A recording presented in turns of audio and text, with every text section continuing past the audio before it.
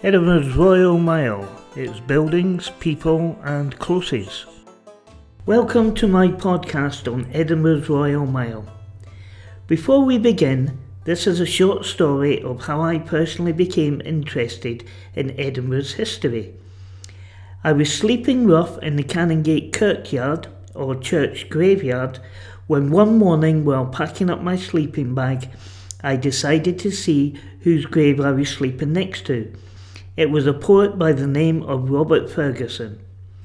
And just as Fergusson's poems had influenced the writer Robbie Burns, learning more about him also influenced me to learn more about the history of Edinburgh and its people, especially the centre of this amazing city. Right in the heart of Edinburgh, with Holyrood Palace and the Scottish Parliament at one end and Edinburgh's famous castle at the other, lies the Royal Mile, birthplace of the city and one of the most iconic streets in the world.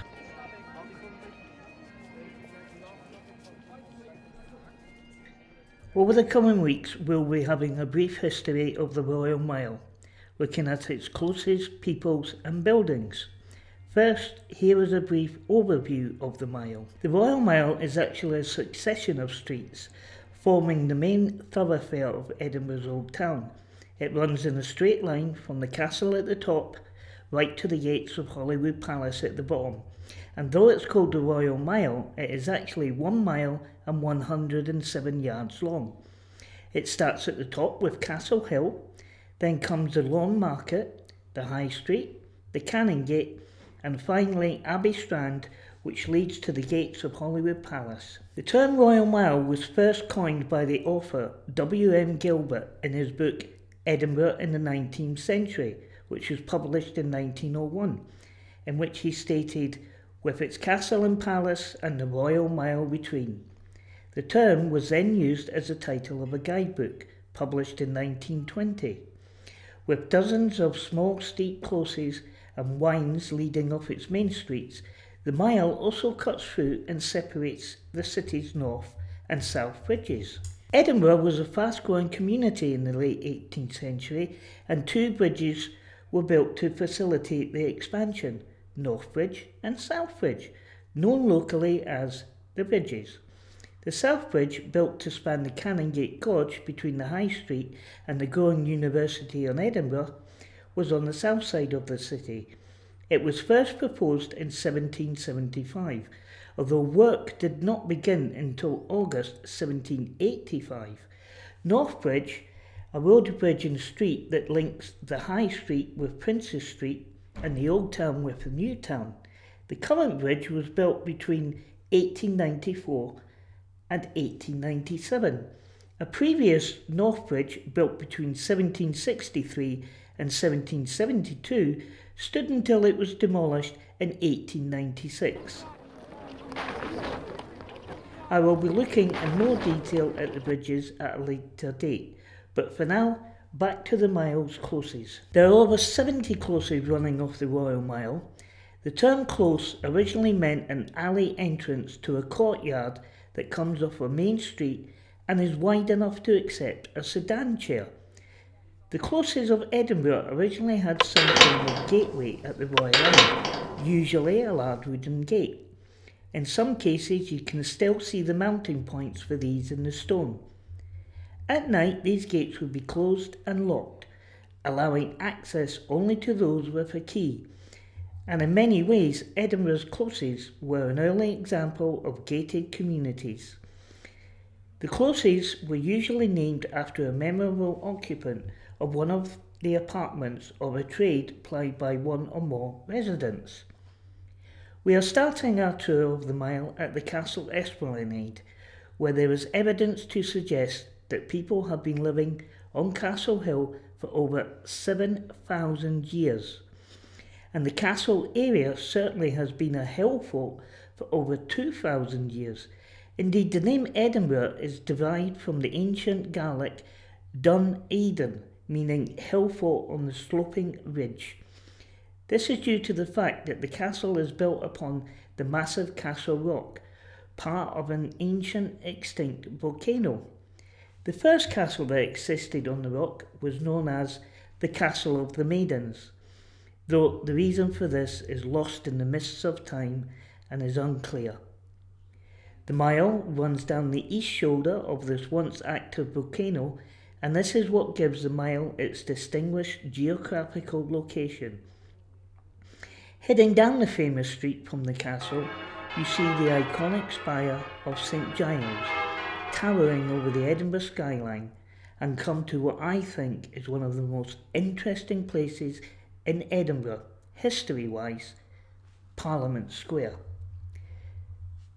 The square was built on the kirkyard, which is an old Scottish word for graveyard, and it is here one of Scotland's most prolific and influential religious figures, John Knox, is buried under the car park at space number 23.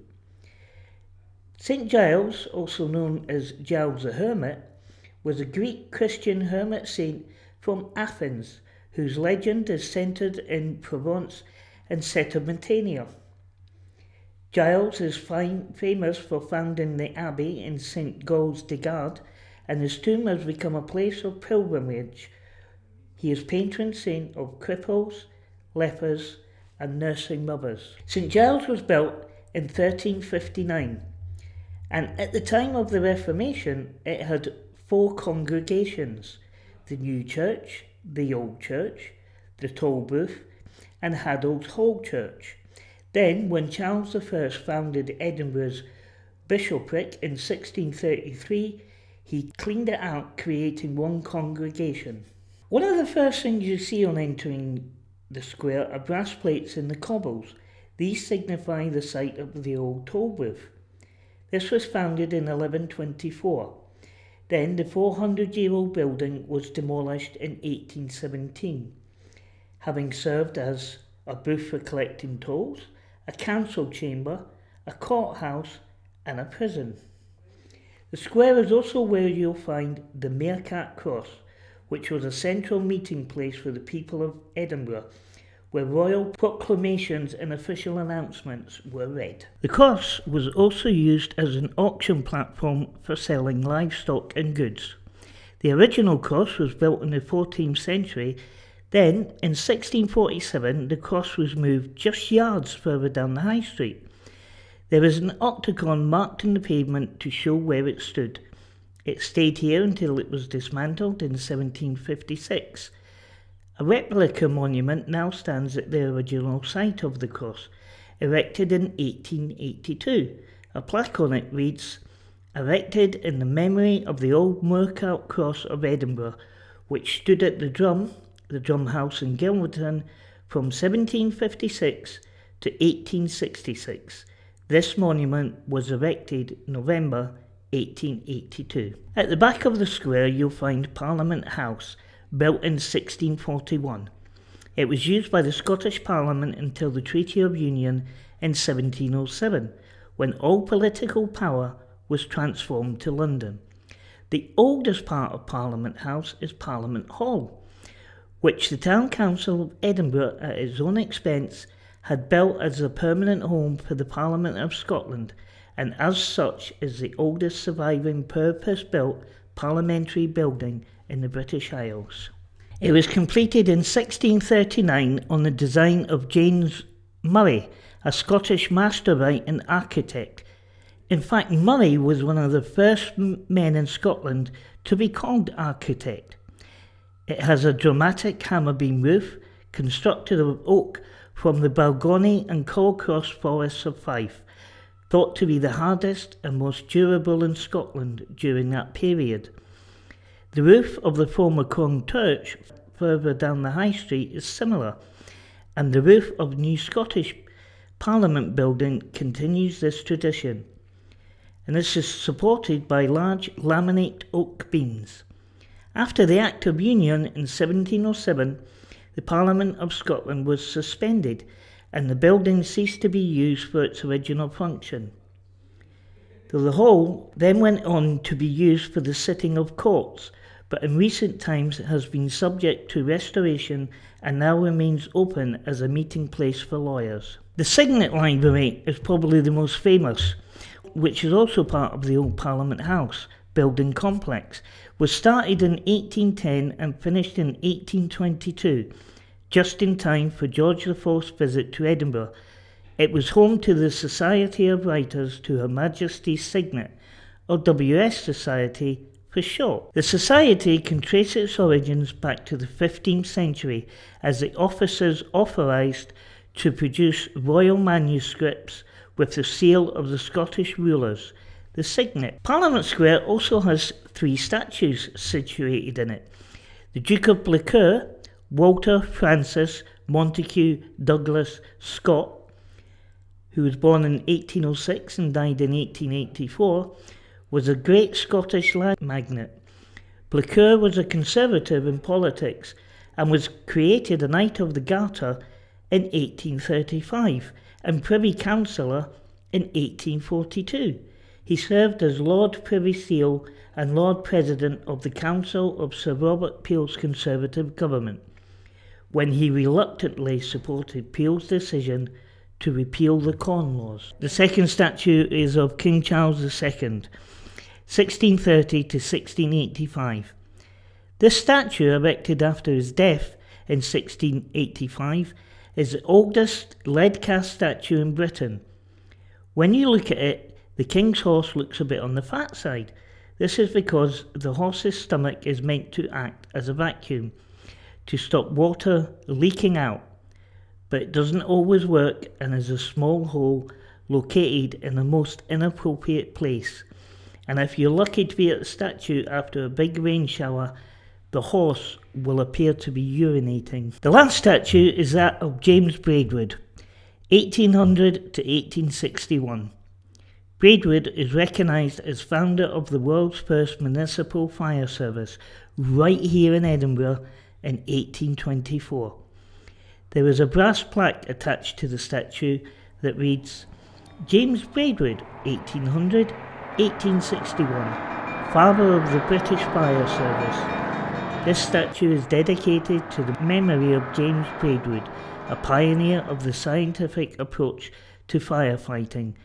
It also recognises the courage and sacrifice of firefighters not only in the Lothian and Borders Fire and Rescue Service but all over the world, and I think is a fitting tribute. Well, that concludes Edinburgh's Parliament Square, my first podcast in this series on the Royal Mile. I hope you found it as interesting as I did, and will continue to listen to the rest of the series. In part 2, we'll be talking about Anchors Close, Bishop's Close, and Brodie's Close. So till next time, lang may ye long reap.